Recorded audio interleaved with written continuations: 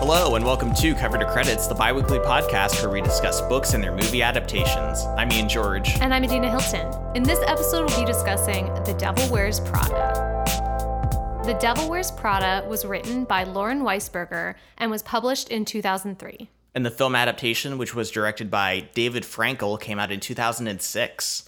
And we're talking about The Devil Wears Prada. Yeah, classic comedy, classic Anne Hathaway, classic Meryl Streep.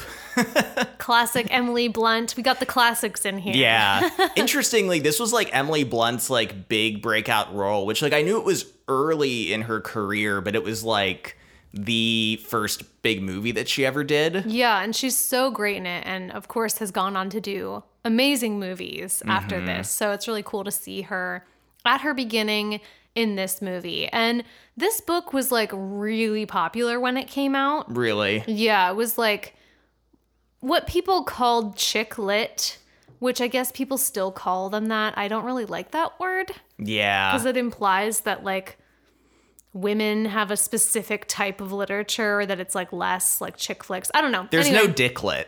Exactly. It's just lit, Ian. It's just lit. And that's my problem. Yeah, yeah. But it does kind of fall into this category a lot. And then, of course, the movie was super popular when it came out as well. I zoned out. What year did you say the book came out? 2003. 2000. Okay, so pretty shortly before the film. Yeah. So probably like sold the rights to it like immediately. Yeah, the rights were actually sold before the book was published.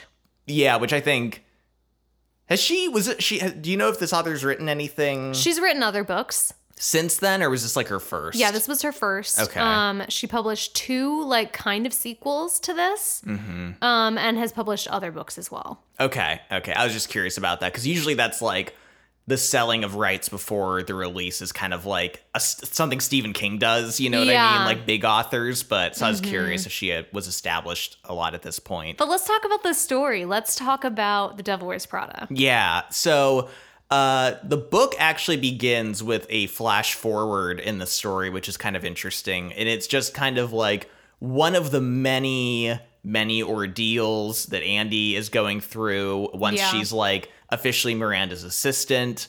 She is driving Miranda's like stick shift convertible. Has to pick up like her in French. New York City. New York City, has to pick up her French bulldog. She's smoking and getting like ash all over her like fancy designer clothes. Yeah, and it's just kind of this like horrific like situation. It gives you anxiety immediately. Yeah. And you're like, oh, this is a like preview of what it's going to be like to read this book. I know, just reading that early part, I'm like, oh my God, is this going to be the level the whole book is at? Forever?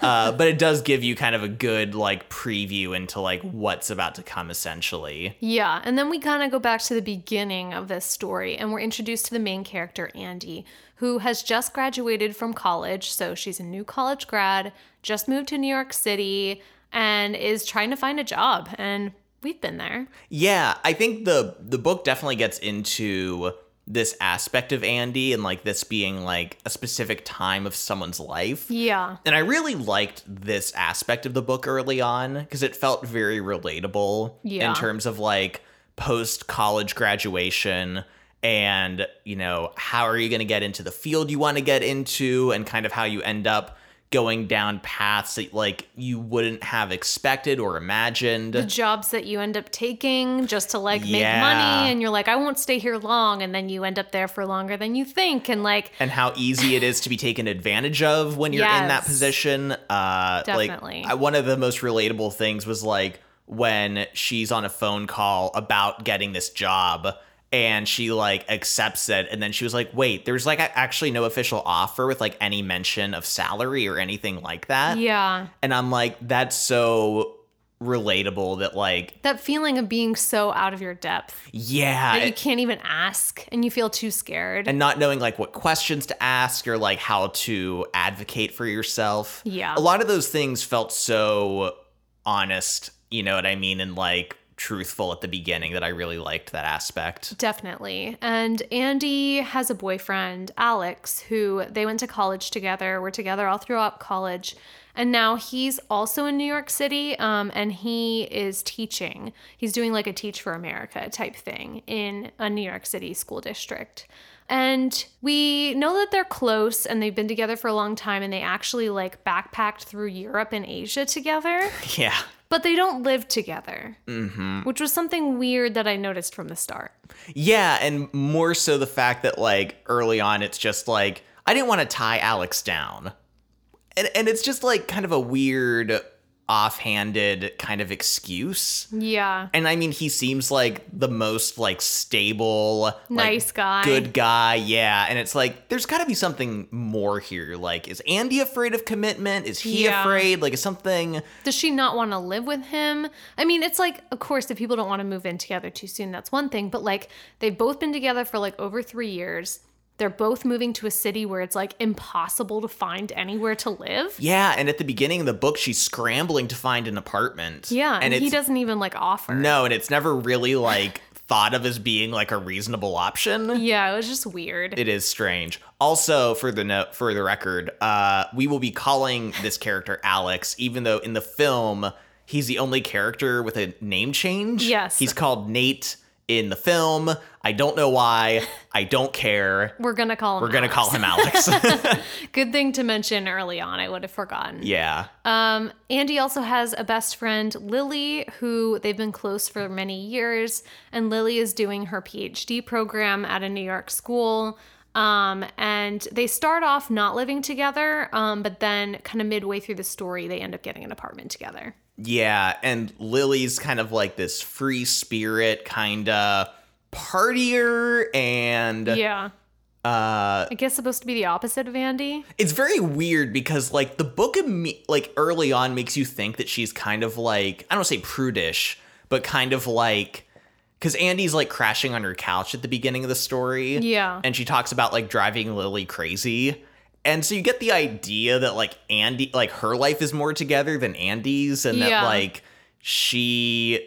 is not cool with Andy, like, being there at all hours, and, yeah. Yeah, it just kind of gives you the wrong impression of her character at the start. Yeah. It's a little odd.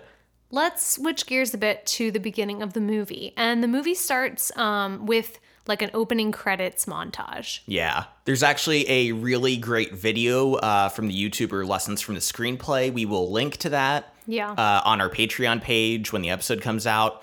And it just kind of explains how the film does a really good job of kind of being very smart with telling a lot of story in a very quick way. And kind of establishing characters very quickly. And it's not like anything that's like, it feels rushed when you're watching it. Mm-mm. It's just very smart. And so we get a montage of Andy getting ready in the morning, and then kind of these 3 other nameless women who are very beautiful, high fashion, glamorous New York women.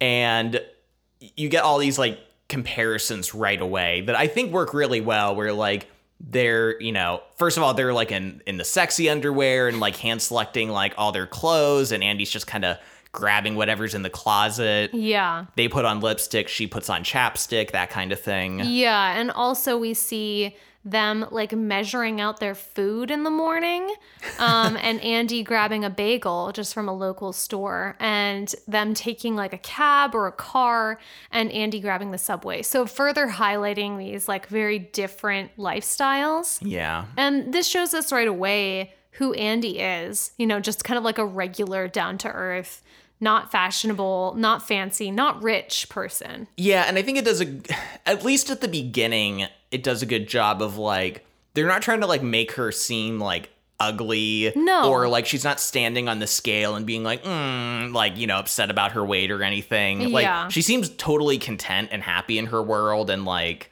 they're not trying to paint that narrative, at least like at this point, kind of. Yeah, and they also established the fact that Andy wants to be a journalist. She wants to write. Yeah. And this is the same in the book as well.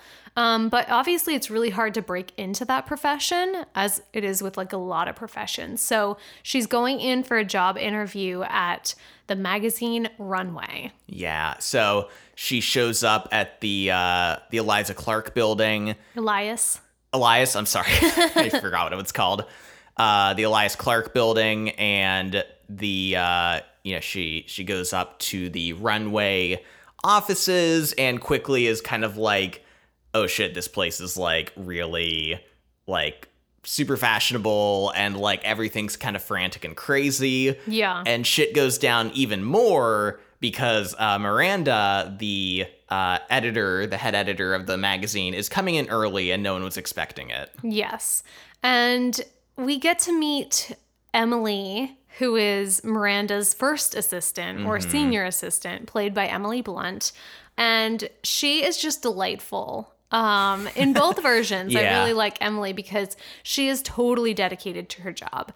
You talk about someone who's like drinking the Kool-Aid, like she's all in, you know what I mean? She's bathing in the Kool-Aid. She loves it. She is all about fashion. She's all about Runway magazine. She's all about Miranda. And Miranda is the editor-in-chief of this magazine and she like rules the world basically. Yeah. And it's kind of weird in the book.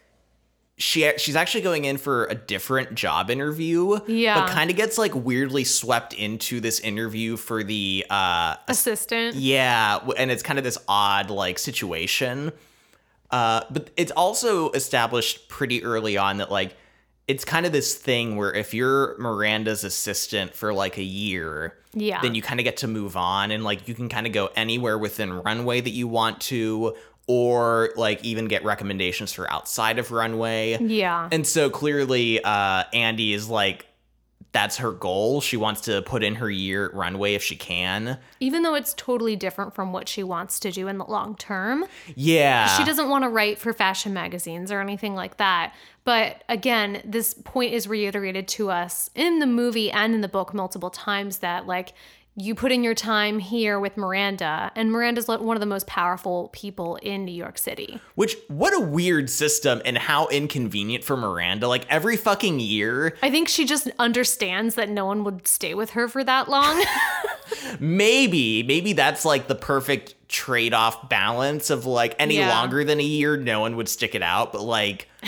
That's give them a reason to stay that long. Maybe that's a good point I never really thought of. She's self-aware, and plus she always has one assistant to train the other. But it's just like she's constantly like cycling through assistants. You'd think that'd be really inconvenient, but I also understand it more now.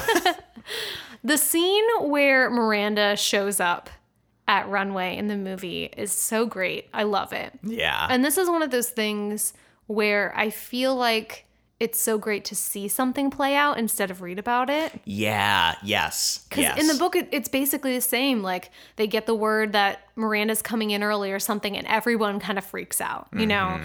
People are rushing to apply more makeup, to put on heels, to get, like, all the clothes out of the way. People are just running and hiding. Like, yeah.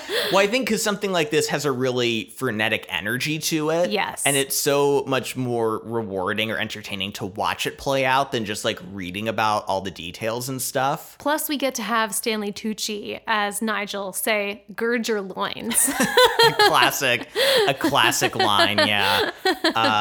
And worth saying right now, Stanley Tucci in this film is so good. Excellent. I really love that he plays it with like kind of a certain amount of like effeminate energy, but like certainly not like over the top or anything like that. You know, this easily could have been a role that like someone really plays up like kind of a queer personality or caricature. You mean like the characters in the book?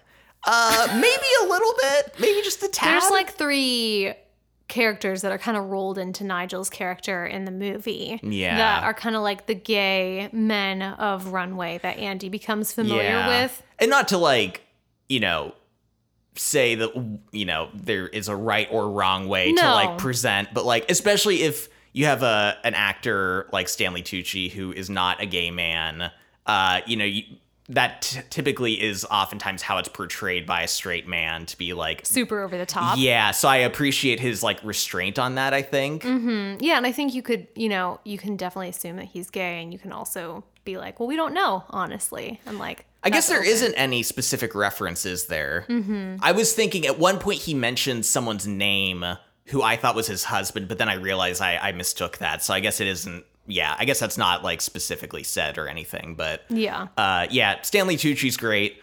But so then we get the arrival of Miranda, and something that's interesting that's a difference in book and movie, which I totally understand why the movie didn't do it this way, but when Andy first starts her job, Miranda's actually gone for like a month. Yeah. Because she's away on vacation. And this is kind of seen as like a good starting point for Andy because Emily can train her. Yeah. She only has to interact with Miranda through the phone, so it's a little bit easier for her to learn all the things that she'll have to do as an assistant.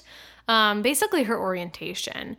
The movie obviously doesn't want to start. It's with like throw her in the deep character end. being gone. Yeah, yeah. You want Meryl Streep for every minute, Every scene that you can get her. Exactly. Yeah. So Miranda shows up, and the build up to like not seeing her face for a long time is really well done until the elevator doors open. I love like the people like scurrying away from her like before she even gets on the elevator. Like they see her and they start like walking faster like away.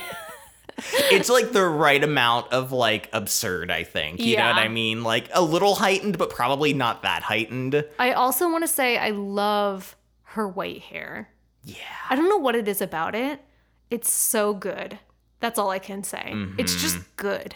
And we instantly see Emily like running up to her and Miranda starting off on this kind of like monologue basically of all these requests that she needs from Emily. And it's like thing after thing after thing after. It's like, I wish I could describe it, but I wouldn't be able to without just like reciting the whole thing. Yeah, it's just like throwing out names and locations and events. Call this person, book this thing. Just like pick up this thing. Yeah, no breaths taken in between. Emily's just like jotting things down in a flurry.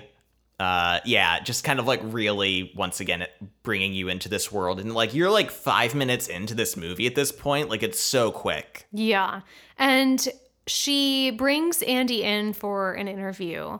And we see right away how cold and removed she is. And also how vicious she can be. Yeah. But almost without meaning to be. Like, that's just how she is, almost. Yeah. She criticizes Andy's outfit choices, and is sort of like, why would I hire you? You don't even care about fashion. Yeah, and Andy is kind of like trying to do the interview charm at first and like kind of is just crashing and burning until she kind of realizes she's not going to get the job. Yeah. And then just decides to kind of turn around and talk back to Miranda, just say, listen, like, I know I don't dress like everyone here, but like I'm a really hard worker and like I'm smart and I can like, pick this up. Give me a chance. Yeah, give me a chance. Mm-hmm.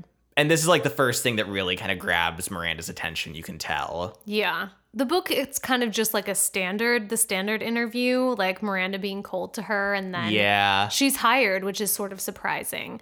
But then again, it seems like they're desperate for someone to come into this job, even though they're like a million girls would die for this job. Yeah, I really love, because this goes back to the fact that the book is like post-college job searching. Yeah. And even though this is like a super heightened and exaggerated kind of world, like that I believe is real, you know, but it feels like super ridiculous. I also feels like represents how a lot of people feel in any kind of job. Yeah. Like, I know in jobs I've gotten in the graphic design field, like, you're just kind of like so happy to be there that like, even if it sucks or is like not going well, you're just like, I should just be happy I have this. And like, in the same way in the book, people keep saying like, oh, a million girls would die for this job. Yeah. And it's kind of like this gaslighting. It is. Kind of thing going on with like, to make you think that any complaints you'd have don't really matter. Exactly. And I should just be happy with what I get and like not question it or think that there's anything better out there. Definitely. I think this captures that a lot. And like I said, even though it's this absurd world, I think it's like very relatable. And speaking of like it being relatable and connected to the real world, you like that connection? Yeah, I like this segue. Keep going. So the author, Lauren Weisberger, actually worked for Anna Wintour, who is the editor-in-chief of Vogue magazine of Condé Nast. And it's pretty clear that Miranda is a stand-in for Anna Wintour, that Runway magazine is a stand-in for Vogue magazine. Yeah. So, I mean, Lauren, the author, has, come out and said, like, yes, it's like partially based on the time that I worked at Vogue, but also it's based on like the experiences of my friends at the time and kind of the shitty jobs we had when we were young and fresh out of college, which I get. But also, like, people have notoriously talked about the fact that Anna Wintour is kind of like a huge bitch. Kind of a huge bitch. I mean, I think like her legacy is undeniable. Like, she pretty much single-handedly like built Vogue up from where it was festering in like the 80s. Yeah, I mean, if you're like cranking out like a new assistant that you abuse like once a year, like you're throwing out a lot of info to the public that would be like hard to really deny, I guess. Yeah. I guess some staffers nicknamed her like Nuclear Wintour. Yeah, I read that too. I love that. But she just has this, you know, kind of public persona and notorious reputation for being very cold, very removed, being very demanding, and kind of expecting special treatment, which sounds very much like Miranda. And again, it's hard to say exactly which of these things are like connected to real life, but I'm inclined to believe that a person like this exists and it could be Anna Wintour. Not making any definitive statements, but yeah, no, I agree with that, you know, wholeheartedly, that a lot of this feels very factual in a way. And there is, interestingly, a documentary, I think it's called The September Issue, that Anna Wintour is featured in. It's all about her and Vogue coming out with a September issue of their magazine. Mm-hmm. And this came out like a year or two after The Devil Wears Prada. And some people thought it was like almost her being able to tell her side of the story. After the book or the movie? The movie. Okay. And it kind of portrays her in a more positive light, obviously, because she's like was behind it, basically. They hire some child actors to pose as her children so she can smile with them. But I think, I haven't seen the documentary, but I think it would definitely be interesting for anyone wanting to know more about like how magazines like these are published and like what it's like to be Anna Wintour. Yeah. At this point in the story, you know, after Andy gets the job, she begins like the trial by fire, just hell of being Miranda's assistant. Yeah. And all of the horrific tasks that this entails. And it's not so much, it's a combination of what she has to do, but also in the way that she has to deal with Miranda. Yeah. Typically, Miranda will just say something super vague, like, I want... I need a skirt. Yeah. Or 10 skirts. Yeah. No specifications on, like, size, style, like, what their purposes are for. And then, like, it's up to Andy and Emily to, like, figure out... To become detectives. To sleuth it out, yeah, and figure out what she even means. And Emily tells her right from the beginning, we don't ask questions. Yeah. No follow-up questions. And she's like, it's better to like fail at what she actually meant and then get clarification than to ask for clarification. Yeah, which makes zero sense, but apparently that's how things are run at Runway Magazine. And there's like a lot of examples of this in the book and some in the movie too, where Miranda just asks for like the most random things. Like she asks for like a dresser or some piece of furniture at a store.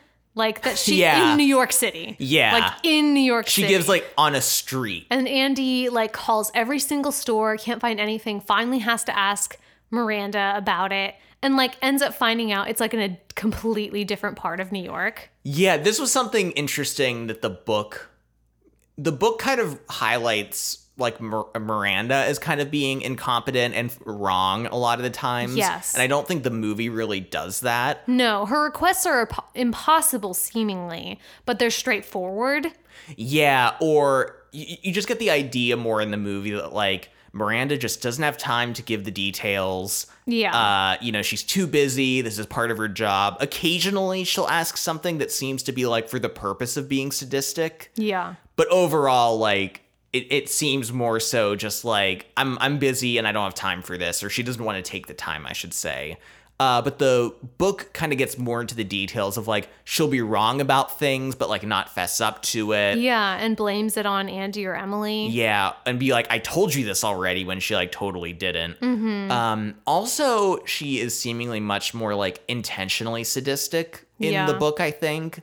Just with the fact that like, and it's arguable too in the movie, she like calls Andy Emily. Yeah. In the book, she clarifies that. She's like, I definitely think it was like on purpose to kind of like put her in her place. Well, she like will mock them too. Yeah. For like questions they ask. And like it's similar in the movie. I just think it goes to more extremes in the book. And we have so many more examples of it in the book. It's like thing after thing after request after request. And in the movie, we get the iconic like scene where Andy is trying to have dinner with her dad and Miranda's like, I need you to get me a plane to fly me out of this hurricane. It's drizzling. I don't know, drizzling. I love that. It was like the funniest line in the whole movie is this hurricane is raging outside. It's so great. And I think this is a perfect example of like how ridiculous Miranda can be. Yeah. And what she expects her assistants to do to accommodate her and what she expects the world to do to accommodate her, basically.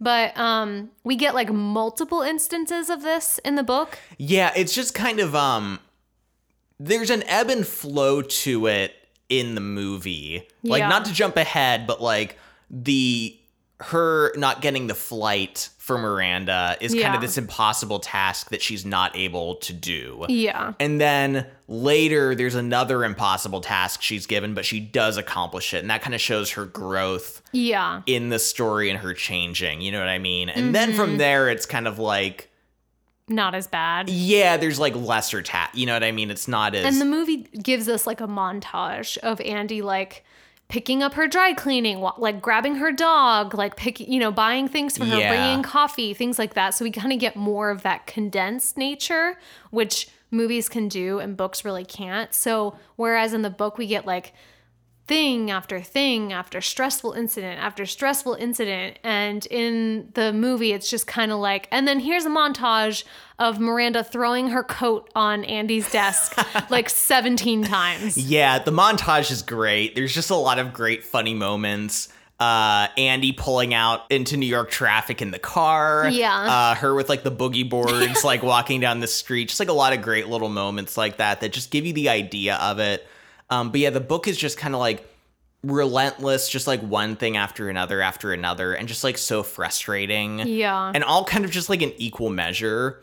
And I feel like the book also spends a lot of time focusing on just like the inner workings of the office too. Yeah, like then we'll have like this type of meeting and then this department does this thing and things like that. Yeah, or like at one point there's like a chapter that's just like a day in the life. Yeah. And it goes from her like waking up and like her morning rituals with Miranda and then like into the afternoon and like the coffee like, and just like every detail is fleshed out. And at this point in the story, I'm like, I think I get the gist of this. Like, I think I know that this sucks. Yeah. And what the job generally entails. And so it just kind of becomes a bit of a slog at a point in the book, I think. And it's pretty stressful, too. Like, it's just basically scene after scene of Andy being like, I'm going to do this thing tonight. And then Miranda's like, haha, no, you're not, because I have these things that I need you to do. And Andy being like, oh, no, I can't sleep. Oh, no, I can't eat anything. Yeah. Oh, no, I can't see my friends. And it kind of makes me wonder, like, going back to the author and this, like, clearly being somewhat based in her experiences. And I kind of just wonder if she should have written a memoir instead of this story. Because, like, it feels like a memoir in a lot of ways. Like, all these details, all these, like, individual stories, it kind of lacks, like, the arc of the book in terms of, like, a character growth. You know what I mean? The arc of the movie? Or the arc of the movie, yeah. It kind of feels like all these individual stories that, like, I'm like, I think if it was in a memoir form and I knew what I was reading was at least like her personal account of things, it maybe would have been more interesting. But you're also kind of like, where's the truth? Where's the exaggeration? Yeah. Where's just like, this is boring? Yeah, exactly. I'm kind of like, it feels like it's almost like 80% memoir. Yeah. You know what I mean? And I'm kind of like, I would have just taken that condensed version of it at points. Yeah. Because it may have made it a little more interesting and palatable. Mm-hmm. We should also talk about the office culture as well, because it's not just Miranda making Andy's life miserable. It's just like the fashion. It takes a whole team. Really... it takes a village to abuse a woman, Adina. I mean, truly. Yeah. But I mean, this is kind of what you would expect. She works for a fashion magazine in the fashion industry, and everyone is obsessed with being thin and beautiful. And beyond just like, oh, I should like look good, it's like very, very unhealthy. And multiple references are made in both the book and the movie to the employees not eating. Yeah. To the employees like dieting in a way that's very, very unhealthy, to an obsession with the number of your size. Yeah. And also just like fat shaming people as well. Yeah, it's interesting when you compare book to movie in this instance. Like, the movie definitely plays all of this for the most part for laughs. Yeah. In terms of like all of the rude comments made towards Andy about her clothing, Miranda calling her fat. Yeah. Things like that, kind of these like snide comments made at her are kind of like set up as jokes. Yeah. And I kind of found it just really hard to like laugh at a lot of these moments, like, or even chuckle. I mean, I was fine with them making fun of her outfits, but I don't like when people make fun of someone's body. Yeah, no, for sure. And I mean, like, I don't know, you just kind of like feel bad for her to a degree as well. You know what I mean? Like, to the point where I'm like, and I think the book is interesting because the book kind of gets a little bit more into like the fucked up psychology of it a little bit more. Yeah, she talks about how the people working there all saw themselves as fat. But not like, just like her, but like looked at themselves and saw flaws and saw fat, and it being kind of like an obsession. And this gets into like, eating disorders, like, anorexia or bulimia, where people like look in the mirror and they see like a distorted version of themselves. I loved that, pointing that out in the book, because like Andy was at first really offended because like these size 0 women would be like, like look at my stomach and stuff. And like Andy in the book, I remember her saying she's a size 6 in the movie. I'm not sure what she was the same in the book. Okay. Yeah. But being like, she took this like as an insult because she's like, well, if you're fat and you're a 0, what am I? Yeah. But all the women, and she's like, she could tell they were being genuine. We're like, oh, but no, Andy, but you look great. Like, you don't look fat at all. And she was like, oh my God, like they really do just see themselves in this way, and kind of really highlighting how toxic and sad that is. It is really sad. And in the book, Andy starts smoking and talks about how she starts losing weight because she doesn't have time to eat because she has so much to do, and also loses weight just like from the stress of her job. Yeah. And in the movie, we see Andy getting like criticized for being a size 6, and at one point later on in the movie she tells Nigel that she's down to a size 4. So clearly like she has been kind of internalizing this and wanting to change. Yeah. And I mean, Nigel is just as guilty Nigel as everyone else is, in terms of like, he's like, oh, you're eating clam chowder today, that kind of thing. Although I did crack up when she like just spilled some on her sweater and was like, oh. So I think the toxicity of the culture of The Office was, I think, just like interesting to read about in the book specifically. Definitely. And I think it is brought to your attention in the movie as well, even though it's more for like laughs. Yeah. I just love the line, I have to mention it, that Emily says when they're at the party. Andy says that she looks really thin, and Emily says that she's one stomach flew away from her goal weight. Yeah. I'm not advocating it. I just think it's a funny line. It's a good line. Emily Blunt delivers it well. There's also a scene that's very, very good in the film too, when they're doing like a run through or like a look over at like the styles and fashions of what's going to be in the issue. Yeah. And Andy's there taking notes, and she kind of chuckles out loud at like someone mentioning these two belts being very different when they just look like turquoise belts with like different buckles. Yeah. And Miranda kind of she kind of tears her a new asshole and gives her this like whole speech, which I really liked in this story. I think it makes sense. She talks more about the fashion industry and its place in the world, and even people who pretend that they're not a part of fashion really are a part of fashion. Yeah. And I actually think this can be extrapolated. I'm like going beyond what the movie is saying to like fast fashion and like the environmental toll and like the personal toll that fashion takes. You know, the waste and the pollution, and also like people that are low-wage workers working in fashion, and how we're all really like a part of the fashion industry, even if we don't buy luxury brands. Yeah, it's a really good point worth bringing up, is that like that is a problem in the fashion industry. I think Ashley, our friend Ashley, knows like all about that. Yeah. She's told us a lot about that, which has been interesting. But yeah, I think it's good getting Miranda's perspective on fashion, like her own personal kind of like interest in it and her caring about it. Yeah. And also seeing Andy kind of like her thinking she's kind of above this. Yeah, because you don't care about something that means you're above it, which Yeah. is not true. Yeah, exactly. So like this is a really good scene that I like, and it leads to her going to Nigel in the film and kind of like complaining because she was, or no, it wasn't from this scene. I'm sorry. It's related. It's related, yeah. Yeah.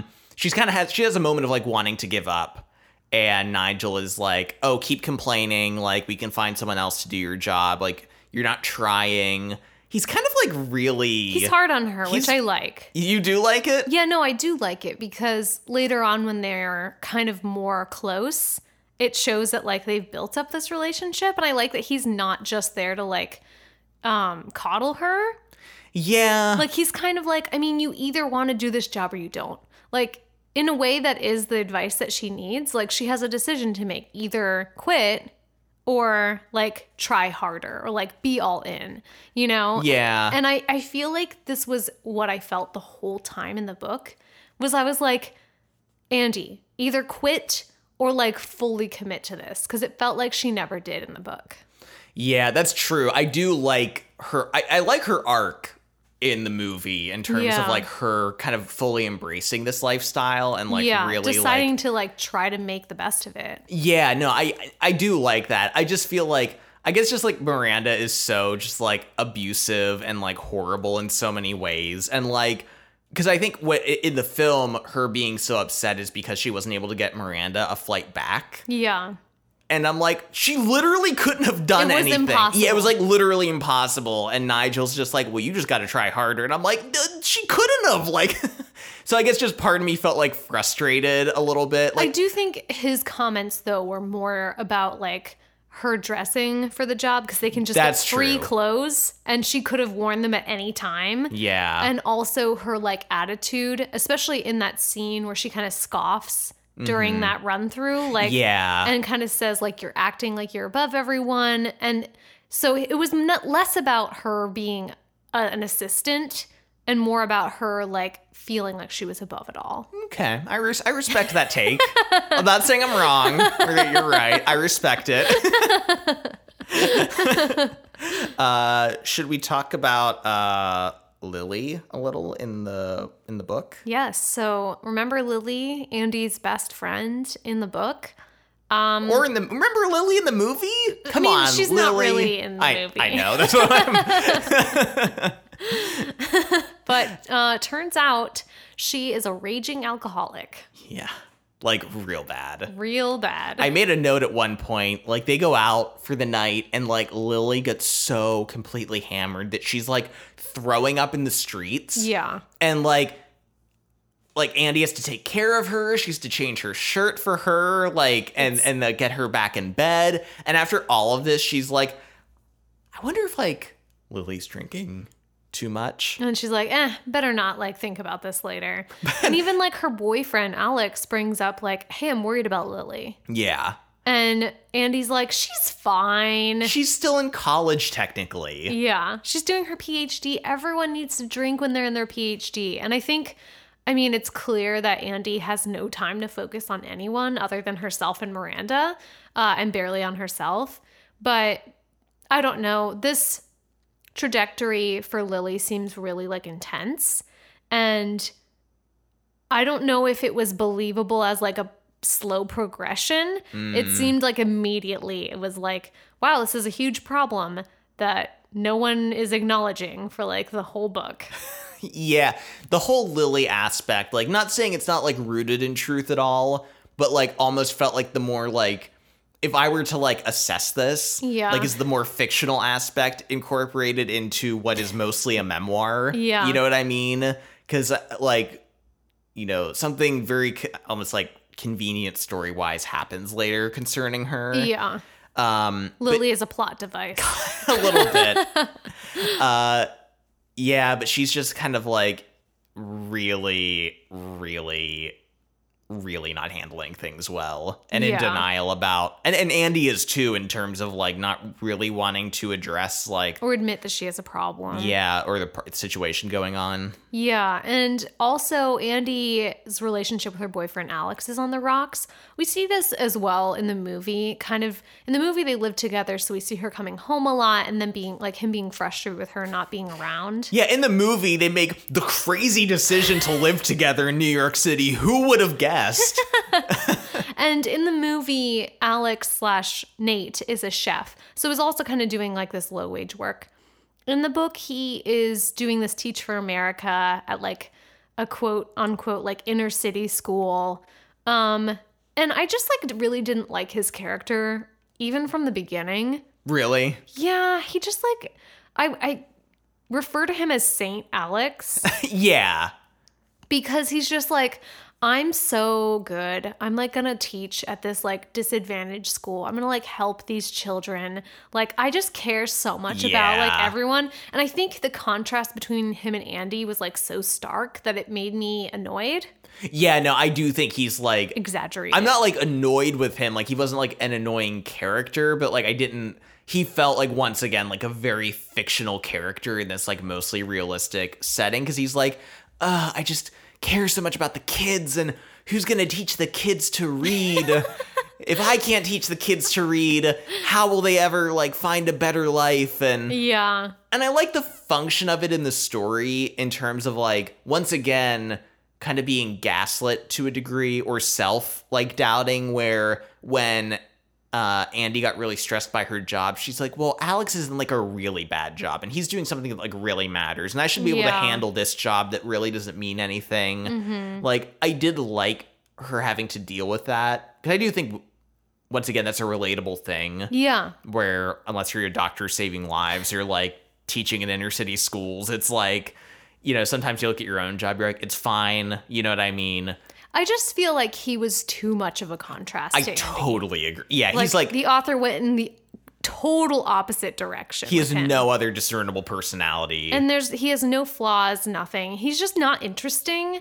And they're together for so long in the book, and I'm like, why? Maybe that's why she never moved in with him. She's just like... He's so boring. You're really fucking boring.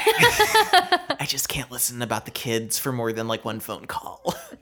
She meets at this time, though, a sexy distraction. Christian, the successful author / article writer. Yeah. And I don't really like the guy that plays him in the movie. I don't think he's attractive. I think really? I think Nate is way more attractive, and Andy wouldn't have really had to, like, she would not have gone for Christian in the movie. Like, come on. Yeah, the guy in the film is like if there was like an algorithm to determine like what was attractive, like that would be him, but he's not actually like what anyone would find. Like he's got like the square kind of chiseled jaw, kind of blonde curls, like that kind of thing, but like no one would actually be like... He just looks so pretentious. He does. The book actually describes him as sexier, which I liked. They kind of made him seem... I mean, they just say he's sexy a lot. That's true. Maybe that made me think that he was sexy. Yeah. But Andy is enamored with him because he's a successful writer, which is what she wants to be. And he likes to flirt with her. And she's like, this is harmless. It doesn't matter. I'm still with Alex and I'm not going to cheat on him. But like, also, maybe I'll just flirt with Christian for a little bit. Yeah, who's gonna, like, I'll just kiss him on the cheek and like, he'll just kiss me on my mouth without permission and like not care at all. And like, it's fine. It's totally fine. It's like a flirtation, you know? But yeah, so he's kind of in the writing world, though, which is obviously where Andy wants to be. So that's kind of a factor, too, is that, like, he's kind of an insider in this world. We get kind of this arc or, like, turning point in the plot where Andy now is entrusted to deliver the book to Miranda's house at night, which was a job that Emily was doing before, and now Andy is trusted enough to do it. Yeah. But of course, she fucks it up. Immediately. I loved in the film how this works. I'm kind of shocked because Miranda has 2 children in both versions. And in the book, you get the idea that they're kind of shitty children. Yeah. And I figured in the movie they'd be like really cute and nice and like more relatable, but they're also shitty in the movie. I mean, I think they're just being kids. True. No, yeah, they're not like exceptionally shitty. Yeah. But they're certainly not like Great. I thought they'd be like the example of how Miranda's like a good mom in real life or something. But they're just like kids. Like I love in the film they trick Andy into taking the book upstairs. Well, it's funny because first they help her. They're like, oh, it's the left closet. And then she trusts them. And then they're like, oh, you can bring it upstairs. Emily does it all the They've time. definitely done this to like 10 other like assistants in the past. Yeah. They're like on a schedule with this. She's like, oh, she's got a new assistant. She's coming in tonight. But Andy brings the book upstairs into Miranda's apartment, which is not allowed. And she sees and hears Miranda and her husband like fighting. Yeah. And it's super awkward. Like she's halfway up the steps and like can't turn back. And of course, Tries to turn back and then like comes back up. And when Miranda sees her, she just like sets the book at the top of the steps. And she's like, I'm sorry. It's a great scene though to kind of like catch a glimpse. I think it captures the weirdness of it. Yeah. Of like this person that you see in this like feared position at work and like, you know, this almost like inhuman, icy person, but then catching just the briefest glimpse of her in her real life, like having an argument with her husband. Yeah, and in the book, there's like a similar scene where she like catches them like eating dinner and kind of accidentally like makes eye contact with them and is like panicking. And I agree. It's like such an awkward situation. You have to come in there like you don't exist, drop this stuff off and leave, you know? Yeah. Very servant-like. Yeah. Being invisible. But so in the film, Miranda is so pissed about this that this is where the Harry Potter book situation comes into play. In the book, this is just kind of like another demand that Miranda makes. But in the film, it's rightfully this like impossible task that Miranda's giving her just to kind of like... It's kind of an ultimatum. Yeah, well, I'm not even sure an ultimatum, but like just kind of a reason to like fire her and to punish her. She's like, my children want the unpublished final Harry Potter book. And this whole thing is absurd. I know. I'm like, this would never happen. I mean, maybe for the earlier books. Yeah. But for the 7th book, that book was under such tight security. The final book, it's like, in no way. Like, There's maybe no way. the 3rd. Yeah. The 3rd was like the last you could have gotten away with this for. And maybe that's when the book came out. But yeah. If the author's drawing from experience, I don't know if this is real or not, if this is a made-up story. But definitely this would never happen for the 7th Harry Potter book. But she does get it. In the movie, she asks Christian for help, and he ends up getting her the manuscript. She gets it to the twins. They're on the train. They're reading it. And there's this kind of like proud moment for Andy where she gets to like tell Miranda like, oh, the books are already with the twins and they're reading them and I had them rebound and like all this stuff. And Miranda's kind of like she's impressed. Yeah. She's already got answers for her because Miranda's like, oh, there's only 1 copy here and I have 2 daughters. And she's like, your 2 daughters already have 2 copies. Bitch.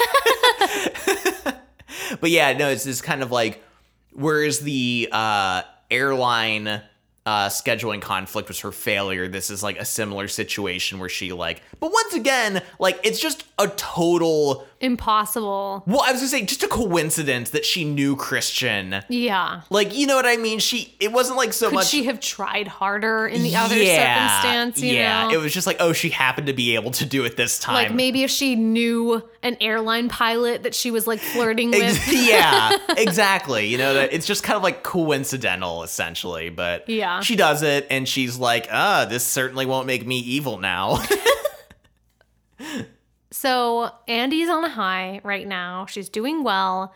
And then Miranda is like, hey, I need you and Emily to come with me to this museum party and be kind of the... Oh, they have to like memorize who all these people are so they can and tell whisper them Miranda. into her ear. I love this because this is like a whole character in the show Veep. So I know it's true that like a ton of people do this. Like they just have someone like whisper who people are to them. So they don't have to remember. And this is because Emily has been sick recently and Miranda is not pleased with Emily's performance. And so Andy is kind of brought in as backup, which is hilarious. In the book, it's just that she kind of wants to like, it seems like fuck with Andy. And so she's like, haha, you have to come. Yeah. But this is another instance where Andy is able to prove herself, at least in the movie, when Emily forgets who someone is. Yeah. Andy is the one to step in and be like, it's this person. So, Adina, I have to take a pause here and say that this movie and book, reading it and watching it and consuming it, I'm like, this reminds me so much of Another Story. Because both stories are about someone, college, post-college age, getting into a very specific world and field, and there's someone very prominent that they look up to, and they want to be better and be like them, but it's an abusive relationship, Adina. The person takes advantage of them and berates them and makes them feel bad. And they also play mind games where they pit two people against each other, such as how Andy and Emily are pitted against each other. Yeah. That movie is one of my top favorite movies, Whiplash. Oh. This movie and book, The Devil Wears Prada, mirrors so many, like, just kind of the story of Whiplash so much. Interesting. That I thought it was, like, really interesting. Yeah. Because, like, in Whiplash, like, Fletcher, who's, like, this, you know, conductor, is just constantly berating the main character, making them feel shitty, but he's also, like, a revered character in, like, the jazz world. Yeah. And so, like... And considered to be the best. Yeah, and you have to, like, put in your dues, and, like, the main character wants to be better and, like, you know, do what If he trains with him, that's going to make him awesome. Yeah, but, like, that story gets much more into, like, the fucked up psychology of it. Definitely. Whereas, you know, obviously The Devil Wears Prada is a little lighter.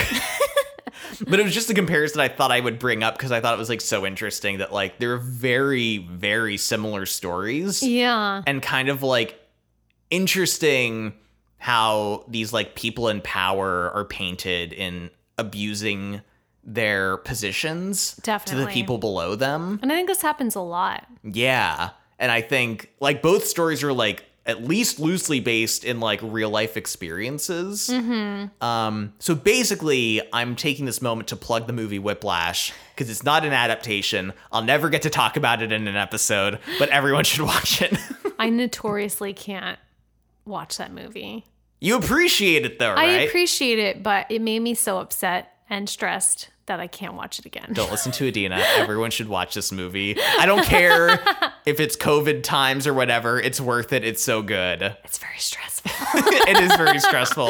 Although I would argue equally stressful to this book. No. I think so. No, not at all. Please. The book is The book is so much more. The movie's done in an hour and a half. Oh, this did not even reach the levels of like pain and sorrow and anxiety I felt watching Whiplash. So I'll just leave you with that contrast. Okay. That's my recommendation. Let's move on. I just wanted to bring that up when I had the chance. So speaking of pitting them against each other, Emily in the movie is kind of on the downward trajectory in Miranda's eyes. Yeah. And Miranda approaches Andy and is like, hey, Emily was supposed to go with me to Paris to this like fashion show, and Emily's been looking forward to it forever. But I don't think she should go. I want you to go with me. And she's like, here's a knife. I want you to stab Emily in the back with it. And she's like, I mean, you have a choice. You can come with me or you're fired. What a choice. And then we get a montage of Andy walking around the city, like, being sad, deep in thought, as if it's actually like anything you would like question for 2 seconds. Like, oh, do I want to fire it, or do I want to not go and like tank my entire career? Or do I want to go to Paris for like a whole week in like the fashion industry? Yeah. She eventually decides to go, and she has to call Emily to tell her. And as she's calling Emily, poor Emily is rushing around trying to do some task for Miranda and ends up getting hit by a car. I do love this. It's really funny. She's addition. fine. She's fine. I mean, she broke her leg. She broke her leg, but she's fine. Yeah, and this was the part, though, I didn't understand, was that, like, then Andy goes to the hospital and explains that Emily's not going to Paris. Not because she just recently broke her leg, but... I mean, she could have used that excuse. Exactly. Why wouldn't you just use that excuse? Yeah. And be like, listen... Miranda said that she needs someone that can walk. Yeah. She's super ableist. And I mean, at the end of the film, when they're back from Paris, we see Emily, and she's still in a leg cast. So clearly, like, the on time... crutches. Yeah. So, like, that would have been a perfect excuse to not have Emily go. Yeah. But instead she's like, no, she just didn't want you to go. She just hates you. Before you got hit by the car, she didn't want you to go. Now she really doesn't want you to go. In the book, Emily gets mono, and like doctors literally order her to stay in her apartment. Like she can't leave. Yeah. And you can tell this has been like kind of a long time coming because she's been working herself to death for years for Miranda. But so Andy has to go with Miranda kind of as a second choice, which is interesting to have those differences play out in the book and the movie, because in the movie it's more like Miranda likes Andy more at this point. Yeah, she's now throwing her coat and bag on Emily. I really like that shift. She's throwing her coat and bag on Emily's desk now. And but this creates some conflict very quickly, that Andy now has to go to Paris. Yeah. Because her boyfriend, Alex, is not super happy with it. No, and this has been building for a while between them. And he kind of views this as the culmination of everything that's happened, all the terrible things that Andy has done for this job, all the time she's canceled on him. And it kind of plays out the same in both the book and the movie. Basically, Alex is like, you're becoming someone that I don't recognize. Like, our relationship is on the rocks. Like, you're not even here for me anymore. I think we should take a break. Yeah. And in the film, we also get like some truth bombs dropped by Lily as well. Yeah. Because she sees Andy and Christian kind of like flirting. He's like circling her in a really uncomfortable way. Yeah. But Lily's just like, she says, I think, like, I don't even know who you are anymore, or something like that. Yeah. And I have a really conflicted feeling about this fight or confrontation, because specifically in the film, like, Alex tells Andy, like, because earlier in the film, Andy missed Alex's birthday party, and he was like very upset by that. And then later in the scene, she's like, listen, I'm really sorry, because like they're talking about Paris. She's like, I'm sorry, I know you're upset because I missed your birthday. And he says, like, I'm not upset about that. What am I, 5, Andy? And he's like, I'm upset because like I don't recognize you anymore, and I don't know who you are, and you used to make fun of these people, and now you are one. But I'm like, she's not there for you. Like, that is something you can be upset about. Yes. Like, you can be upset that she wasn't there for your birthday. Like, you're in a relationship, and if she can't literally physically be there for you and you need that, like, that's a perfectly reasonable reason to not think it's working out anymore. I think this does show up in their argument when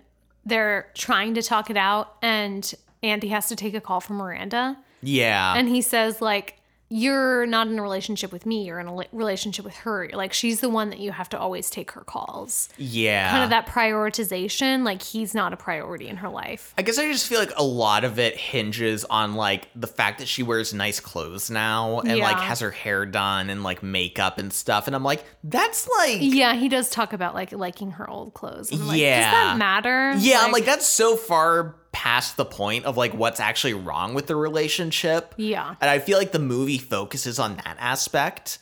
You know, the whole like, I'm not 5, I don't care if you, like, that's like the whole her not being there is the problem. Yeah. But the movie makes this weird pivot to being like, you wear really nice shoes and I'm pissed off about it, Andy. Well, it's funny because like some people think that like Alex is the true villain of the movie. I've seen that. I don't really buy that. I think No. he's a decent guy. He doesn't get a lot of screen time, so like he's not a fully fleshed out character. Oh yeah, he's super bland. But like I think his motivations are like good.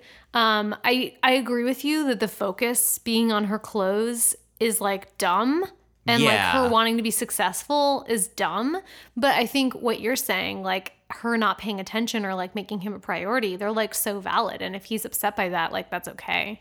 Yeah, and I mean, if she wants her life to be this, she's allowed to. You know what I mean? Like, if she wants to be Miranda's slave 24/7 and like not have her own life, Yeah, like, but there's going to be consequences. exactly. Yeah, that doesn't mean he has to stick around for it. Yeah, I was curious going into this movie because I had also recently seen like the memes. Yeah. The movie villain versus the actual villain. Yeah. Where they say like Alex or Nate is the actual villain of the film, and I'm like, no, he's just like He's just there. he's just there. He's not even really a character. No, he's clearly there as to be like the marker for how far she's changed. Yeah. But like honestly, for most of the film, he's like very understanding about like a lot of shit he has to go through Oh, in yeah. the relationship, and I'm like, don't put this on him. Andy goes to Paris with Miranda. It's like chaos from the beginning. Yeah. She ends up meeting up with Christian and kind of having like a fling with him while she's on a break. In the book, they just like kiss and make out and like dance sexily on each other. And in the movie, they actually have sex, even though Andy kind of says that she doesn't want to have sex with him and is like saying no multiple times, and then they still have sex. So that's a little bit of a problem. He's I don't know. Yeah, he's equally aggressive in different ways in both versions. Like Yeah. in the book, he just like kisses her on the mouth and sticks his tongue in her mouth like very Yeah. quickly. And she's like, Yeah, and then in the movie, she's like, I'm very drunk and I don't want you to kiss me and I have a boyfriend. And he's like, I think you just need more kisses. And then Yeah. she's like, you were right. yeah. So I don't love this I don't either. in both scenarios, because I mean, especially in the movie, because she says like no multiple times. But I think this is where we're going to kind of split off and talk about the different endings separately, because they are very different.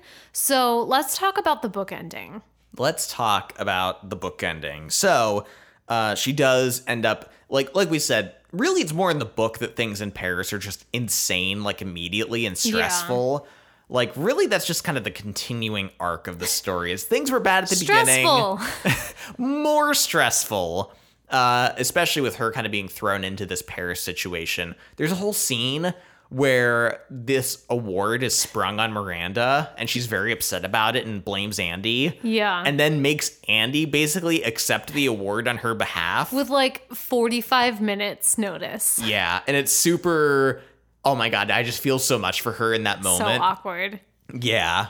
But while she's on this trip with Miranda, they do have the 1-year conversation, which is, you know, after a year being her assistant, Miranda kind of mentions like, hey, it's been almost a year. Usually I give my assistants a promotion after that. What do you want? And Andy kind of making an offer being like, I want to work for the New Yorker. Like, I want to be a journalist. And Miranda's like not like excited about this idea, but she's also like, I'll think about it, which is probably the best option Yeah. for Andy at this point. I do appreciate that, like, we don't get the insight into Miranda's character in the book that we get in the movie. Yeah. But it's at least painted in this scene that, like, this is a very rare occasion when Miranda seems like to acknowledge that Andy's a human being and Yeah. maybe has like career aspirations and is like interested in like helping her maybe. So Andy, like you said, takes that chance, mentions the New Yorker, and Miranda's like, well, we'll see how the rest of the trip goes, Yeah. essentially. And then Andy gets a call that Lily is in the hospital and in a coma because she was driving drunk and got into a car accident. The most dramatic of all medical conditions, the coma.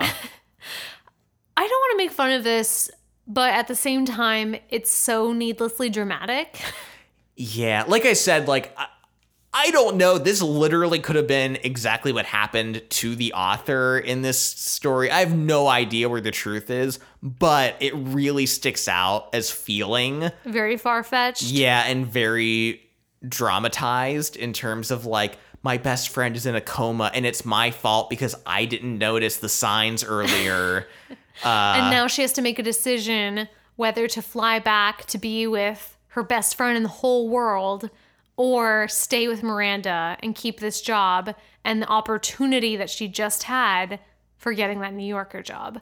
So yeah, it just feels like over the top, very like black and white, like moral choice here. Like, do I want to be like a good friend or like a monster? And like, Andy does wrestle with this a bit, and in fact, she tells Miranda that her friend is in a coma, but she's gonna stick it out, like stick the trip out. To be fair, I think the book does a really good job of establishing the situation up until this point. Yeah. Where you're kind of like... It's been a year almost. It's like so close to her making it, like she's almost got what she's after. And her parents are specifically like, listen... She's in a coma. Like, if you come home, there's literally nothing you can do. Yeah. And you're almost like, I mean... Maybe it's fine. Maybe she should just stay. Like, what could she do? Yeah. Like, you almost, like, kind of are on her side or understanding. And at first, she does kind of choose not to go back. Yeah. And she tells Miranda, like, Miranda kind of, like, overhears a phone call. And Andy tells her the situation. And Miranda's like, well, you made the right call, not going back home. Yeah. And then she tells Andy that she sees herself in Andy. A lot of herself in Andy. And Andy's like, file that one away for therapy later. And then she's like, okay, I'm okay with this decision. And then Miranda starts like shitting on her for not like renewing her daughter's passports ahead of time, even though Andy had no idea that they would need to be renewed and it wasn't her job to do that. Yeah. And so, like, she's in the middle of this berating, trying to, like, figure out how to change it. And she just kind of has this, like, it just snaps finally. Yeah. You know what I mean? Like, finally. One too many impossible tasks. And because she's like, Miranda's like, you have to get their new passports to them in time for their flight. In 3 hours. Yeah. And Andy's like, See, I almost wish this book was like a dark, twisted, Yeah. like where like it ends with her like murdering Miranda. Like a dark, twisted story. Yeah. But, you know, I'll take the alternative, which is that Andy just goes in public up to Miranda and tells her to like go fuck herself, basically. Yeah. She says, fuck you, Miranda. And Miranda's just kind of like stunned and speechless at first. Yeah. And she gets to have her like triumphant moment of like, you know, walking away and like getting that, you know, satisfaction. Mm-hmm. And then like gets to go home essentially. Yeah. Emily calls to fire her because she's obviously fired after that. She sees Lily. Lily comes out of the coma and is fine. Andy and Lily go spend time with Andy's parents for a while to kind of like recover after like everything they've been through. And then Andy kind of ends up pitching some stories to 17 magazine. Yeah. She gets them published, and it's kind of funny because like her public dissing of Miranda kind of made like the papers, Yeah. or at least like the tabloids, and that kind of gave her some attention, or at least some credit to like a lot of people in the writing community, Yeah. or like, you know, just New York, for being like, oh my God, Miranda's a bitch. Like, I'm glad you told her that she could go fuck herself. And would you like money? We'll just give you money because you told off Miranda. She and Alex do break up. They kind of realize after this year that they've grown apart too much and that their lives are different now. And I kind of like this, that it's like, yeah, I have changed enough and like we have grown apart and it's time to kind of end things. And then she sells all the designer clothes that she got for free for cash. Cold hard cash. The end. The end. She lived happily ever after. And genuinely, that's the end of the story, essentially, of the book. Yeah. So let's get into the movie ending, Yeah. the movie third act. She gets to Paris, and things are just more like, at this point in the story, like things are just like kind of settled down, I guess, with Miranda and her job. Like, she's really good at her job. Miranda seems to not just like be sadistic and abusing her at this point. Also, she looks really great because she's wearing designer clothes and she's having her makeup done and her hair is like professionally done as well. So like she looks awesome. We get this like really cool moment though with a vulnerable Miranda. And Andy kind of comes into her hotel room and we see Miranda without any makeup and just like seems like really upset. The power, Adina, of no makeup is shocking. It is, isn't it? It really, like, you're just like, oh my God. Yeah. Like, it's really almost like startling. But yeah, she sees Miranda, no makeup, kind of like either crying or like kind of on the verge of tears. And at first they kind of just go into business essentially about like setting up this awards dinner that Miranda's being honored for. And it's kind of like revealed. She's like, can you move Snoop Dogg to my table?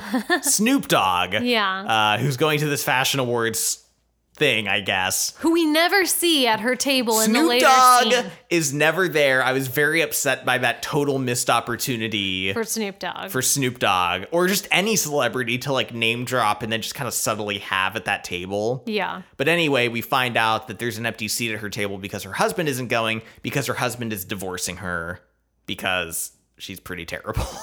I mean, I know, I'm sorry.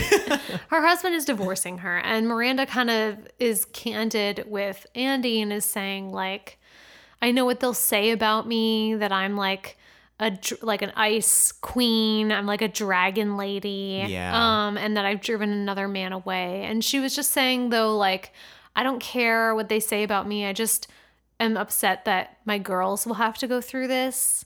And that they'll be dragged in this situation, and that I, wanted a good father figure for them, and this man was like another disappointment to me.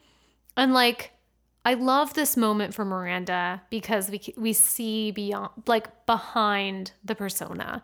We see behind like this projected image of who she is and a little bit into her life, and like how hard it is for a woman who has a lot of power, and how there can still be problems. And there's a scene later in the movie, too, where Andy kind of defends Miranda to Christian. Yeah. And he's talking about how, like, impossible she is. And Andy's kind of like, I mean, if she were a guy, she would just be praised for, like, doing a good job with the magazine. And instead, because she's a woman, she is called, like, an ice queen or impossible or, like, a drama queen or something like that.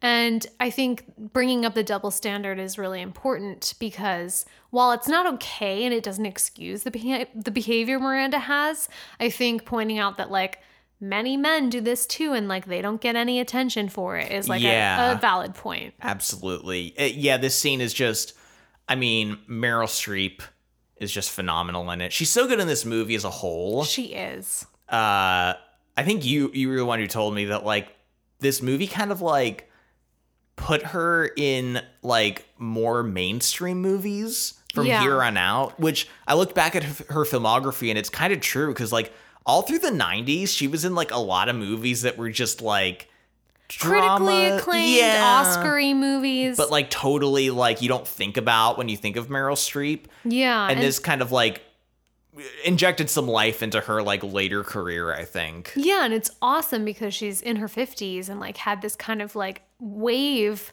of movies that were like blockbusters. So not only like critically acclaimed for her roles, but also like making a ton of money, which is really cool to see. And like, I mean, obviously Meryl Streep is an amazing actress. We don't have to say that. The hot take here on Cover to Credits, Meryl Streep is a good actress. But I think she brings so much life to this character because in the book, she is pretty one-dimensional. Like, she is a devil, She's the villain of the story. And the story is all about kind of getting that last final fuck you to this person. But the movie is more about kind of understanding where this woman is coming from and like what her world is like and what she had to become to be successful. And this really reminds me of another movie. Ooh, okay. Funny that you brought one up. But it reminds me of Crazy Rich Asians. Yeah. I could see that. Because not only the fashion and like the designer And the name glamour, dropping that happens, but the fact that Michelle Yeoh, who played Eleanor, the mother-in-law character in Crazy Rich Asians, specifically asked for scenes that humanized her character. Yeah. Before she agreed to play this character. She was like, I don't want to be like the dragon mother. Yeah. Like, I want to be like, I want to have 3 dimensions. And similarly, Meryl Streep also asked for scenes that humanized her and asked for a scene where she was without makeup to kind of show her without her walls and without her armor. Yeah. And I think, it's a testament to the power of like a performance to a character like this.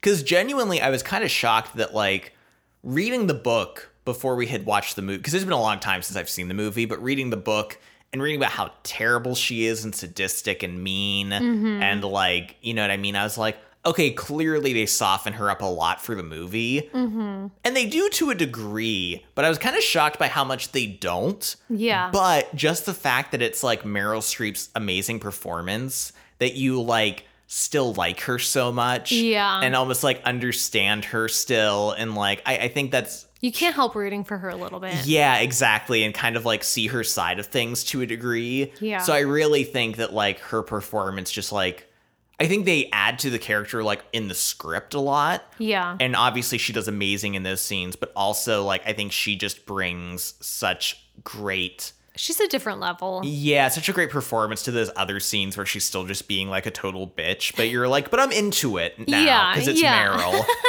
And something else about that scene that I love when she's kind of having this moment of vulnerability is that like the way it ends, it seems like she's kind of like going to maybe be more open and honest, but then she kind of cuts it off and says like, but back to business. Job. Yeah. Back to whatever. And like, you can see her kind of closing the door and like, this wasn't some big emotional, like connection that they had. Yeah. The floodgates are open. Yeah. And things are different between them now. It was like just a peek and it doesn't really change who she is and that she's not going to like suddenly become a good person. Yeah, or intentionally open and nice to Andy. Yeah, so I thought the way it ended and like kind of the summary of that part was like so good. Yeah. We find out too that Nigel has a new job opportunity that's coming up. He's going to be a partner in this design firm and he's really excited about it. But Andy also finds out that the like CEO or chairman of Elias Clark, the organization that owns Runway, is planning to replace Miranda. Yeah, and it's kind of this like, she finds out through Christian, so this is like his cutoff point with their relationship. She's like, you bastard. And he's like, I mean, am I? And so she's on a mission to warn Miranda before this is like sprung on her. Yeah. But she kind of tells her, but like Miranda doesn't really acknowledge it. It's not like even in enough time. But then at this award ceremony, Miranda says she's going to announce like a new position and Nigel is like really excited because it looks like she's going to announce that he has this partnership now. And instead she announces that the person who was supposed to replace her is going to take that partnership design position that he was looking for. That he was going to have. So she kind of played them all. And it's interesting because when she and Andy are in the limo after this event, Andy asks about it and Miranda kind of explains herself and is like, I knew about this for a long time that they were planning to replace me. Yeah, we get kind of a weird montage here of like her backroom dealings with people and kind of it's almost like in a heist movie. Yeah. When they like go back and you're like, oh, that's what this thing was about. And that, except like there wasn't really any groundwork for this beforehand. It's just like, no, it comes out of nowhere a little bit, but we see that clearly Miranda knows what she's doing. Yeah. And she's not above backstabbing someone she might consider a friend to protect herself. Yeah, and it's sad too because like Nigel at the table when they find out, Andy like says how sorry she is, and Nigel's like, she'll make it up for me someday. I know she will. And, Yeah. and Andy's kind of like, are you? Will she? Yeah, are you sure about that? And he's like, I have to believe that. And it's so sad. And I think Nigel, I think he's one of the people who clearly worked with Miranda the closest. Yeah. And seemed to respect her the most and be at the most ease with her. And so I think he was kind of this like clue in to the fact that like maybe behind closed doors, Miranda was like a little more Better. at ease. Yeah, a little better, a little softer maybe. And so for him to kind of like get struck with this really, I kind of takes that back. You know what I mean? That like, Yeah, it shows how hard she can be. And Andy kind of says as much to her. And Miranda says something about like, I see a lot of myself in you. Again, the same line from the book. And Andy's like, well, I could never do what you did to Nigel. and she's like, you already did To Emily. to Emily. Yeah. And even though Andy's like, well, I didn't have a choice, still the parallel is clear that she was willing to let Emily get run over by a car so she could go to Paris. She was a twist. We do the heist flashback, and She was driving the car. Andy was driving the car that struck No, Emily. no. But I get the spirit of it. Yeah. And I think this is a really great moment for Andy because she's sort of like, she's right. Mm-hmm. You know what I mean? And she sees this in herself. And this is a moment where Andy decides to walk away. And she literally does. She walks away from this scene. We see Miranda going into this fashion show. There's like paparazzi everywhere. And Andy just walks away, throws her phone in the fountain. She's like, I'm done. Yeah, litter's in the fountain. And we also get a line that I love too from Miranda about everyone wants to be us, Yeah. and kind of like how she's kind of embraced that status, and I think kind of like lives for that status. And like obviously Andy's at this crossroads where she's like, do I want that to be my identity in my life? Well, and I think too, she recognizes that she has the potential to become someone like Miranda. Yeah. And she has that drive, and she has the very real possibility that she will become that. So I think she's acknowledging that in herself, which I like. Mm-hmm. But then she's making a conscious decision to do something different. Whereas in the book, I feel like it's being decided for her because her friend is in a coma. It's a pretty, It's pretty drastic. So in the movie, she's actually making a choice based on like the type of person that she wants to be. And clearly she's grown into this role so much more than in the book. Like Yeah. that's her trajectory. She seems like she's successful. Yeah, at this point she's like comfortable in this role and like can clearly keep going, and like Miranda and her seem to be on good terms, like things have like settled. Yeah. The book is just like, hey, you've almost put in your year, but I'm still gonna abuse you and you're still a piece of shit and I Yeah. hate you, and it's just like I can't do this anymore. Yeah, she's just reached like a natural breaking point in the Yeah, book. yeah. Whereas the movie, I think, takes like a lot more interest in like what her arc and trajectory is in the story. I agree. And she and Alex, her boyfriend, are maybe still kind of together. It's very ambiguous, the conversation they have. Yeah. He gets a job in Boston, so I doubt they're going to last, honestly. Yeah, because he's like, I'm going to Boston, and something said where it's like we could kind of be together, and she's like, oh, cool. I have an interview I'm going to go to here in New York, and he's like, great. It's just kind of like, okay, where do we stand here? But they don't explain. They don't, and I mean, it's That's probably the fine. point. Yeah, it's fine. She gets a job interview and finds out that Miranda sent an actually kind of positive recommendation for her, which is a win, I think. Yeah. And then there's a moment too where Miranda and Andy kind of make eye contact in the street, and it's like not terrible. And that's the end. I'm like, did we need one more Miranda Andy moment? I mean, I don't hate it. I like it. It's fine. For me, though, it was like you have that final moment of her walking away in Paris, and then you have like the follow-up moment with the letter where you're like, okay, I didn't like totally like disown her, or she doesn't Yeah. hate me. And then you get one more moment. It just felt like one Lots too of many moments. moments. Yeah. Yeah, maybe. But I think it does end on kind of like a grudging respect between them. Yeah. Whereas in the book ended with like a fuck you and like a blacklisting type situation. Yeah. So which one's better, Ian?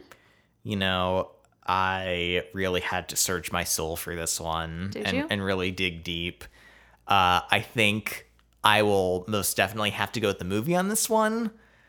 There were things I liked about the book and appreciated, like it taking the kind of psychological abuse of the situation a little more seriously. Yeah. I think some of the details were interesting to kind of like dive into in the book. However, my points about like so much of the book is just kind of this steady stream of abuse with like no like change of character or like upward Plot. momentum. Yeah. And how like it does feel like a memoir of just like a year in the life of a Vogue assistant. You know what I mean? With some forced in drama, fictionalized drama. Lily. Also maybe Alex. So ultimately, like, there were aspects about the book I thought were interesting. However, it was probably 100 pages longer than it needed to be. Yeah, I agree. I'm going to have to go with the movie. And there are a few reasons I'm going to go with the movie. One is obviously like the stellar performances by this cast. Like they could not have cast this movie better, honestly. Two, I think it's more effective to see certain things than it is to read.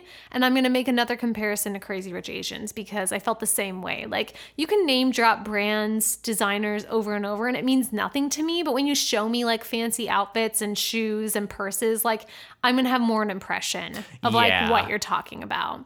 And also, I was not a huge fan of the writing style in this book. Mm-hmm. Like, I don't know, from the beginning, they kind of paint Lily as like just this casual friend. And then almost like 50 to 70 pages in, they like spring it on you that they're like her and Andy are like childhood best friends. And it kind of comes out of nowhere. And I feel like it was a very poor writing and editing choice in the book. Yeah. And also, there were some times when the author would like write a phrase and it would just like not sound right. I can't even explain it, but I would like read it a couple times and it just didn't flow. It was just like confusingly worded. And also there's like this casual cultural insensitivity that permeates the book where the author kind of mentions like Indian characters or, people of different nationalities who are like drivers or roommates or, waiters, things like that. And she just like puts them down like multiple times. Yeah. She talks about like, two of, Andy's Indian roommates being, indistinguishable and she can't tell them apart.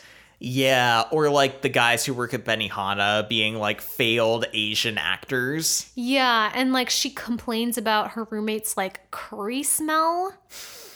Yeah. It's just not great. And she also makes a line about like, she kind of like shames a gay character for like having sex and mentions AIDS. She's like, don't be such a slut. She's like, Jonathan, don't you know this is the age of AIDS? Yeah, I'm like, don't be a holy whore. fuck. Yeah, Like, it was such a, like. I don't know if that was supposed to be a joke. I mean, I think so, but like, I don't think there's anything. I don't think you could ever say that. And be a joke. And like, there's like no establishment that like they're close enough friends she could make that like rude of a joke and it would be like fine. No. Like I read that, I had like an audible reaction. I was like, whoa, and I immediately wrote it down.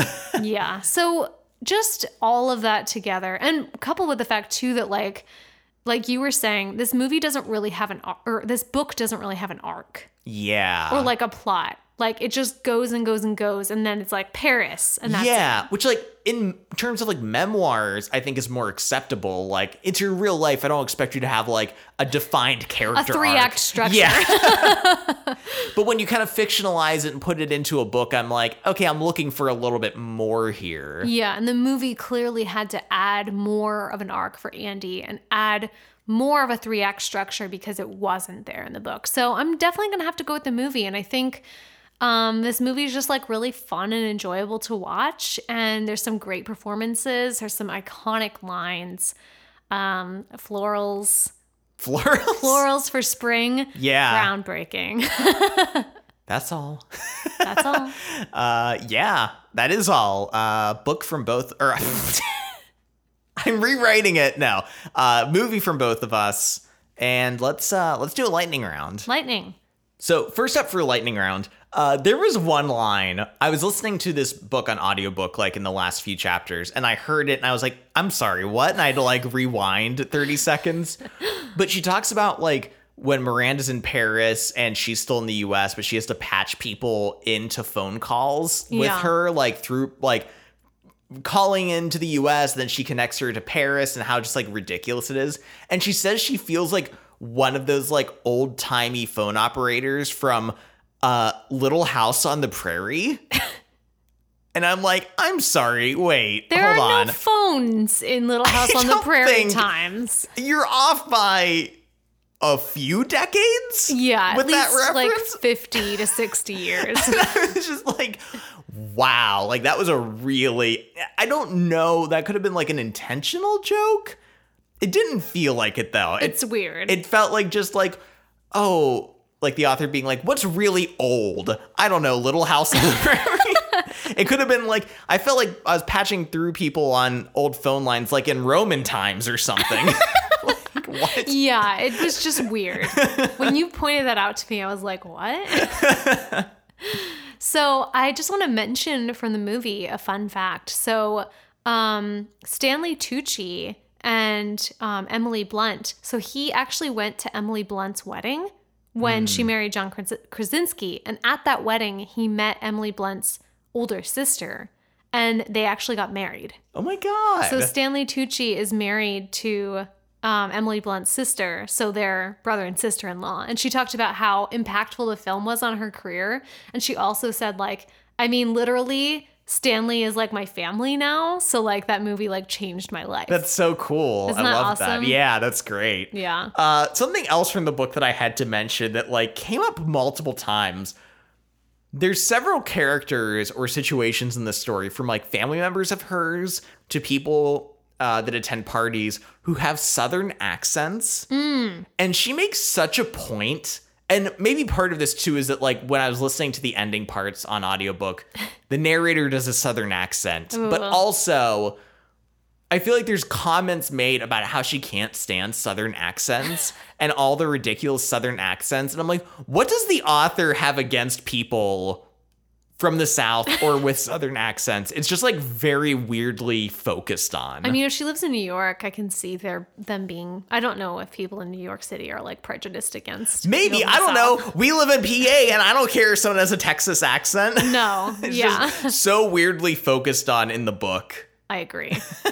Next, I want to mention that so Meryl Streep actually didn't want to model her character on Anna Wintour the person, and instead she drew inspiration from a few other people, most notably I think from Clint Eastwood and his characters in films. I did read that. Which is so interesting to me because she talked about how Miranda like speaks very softly.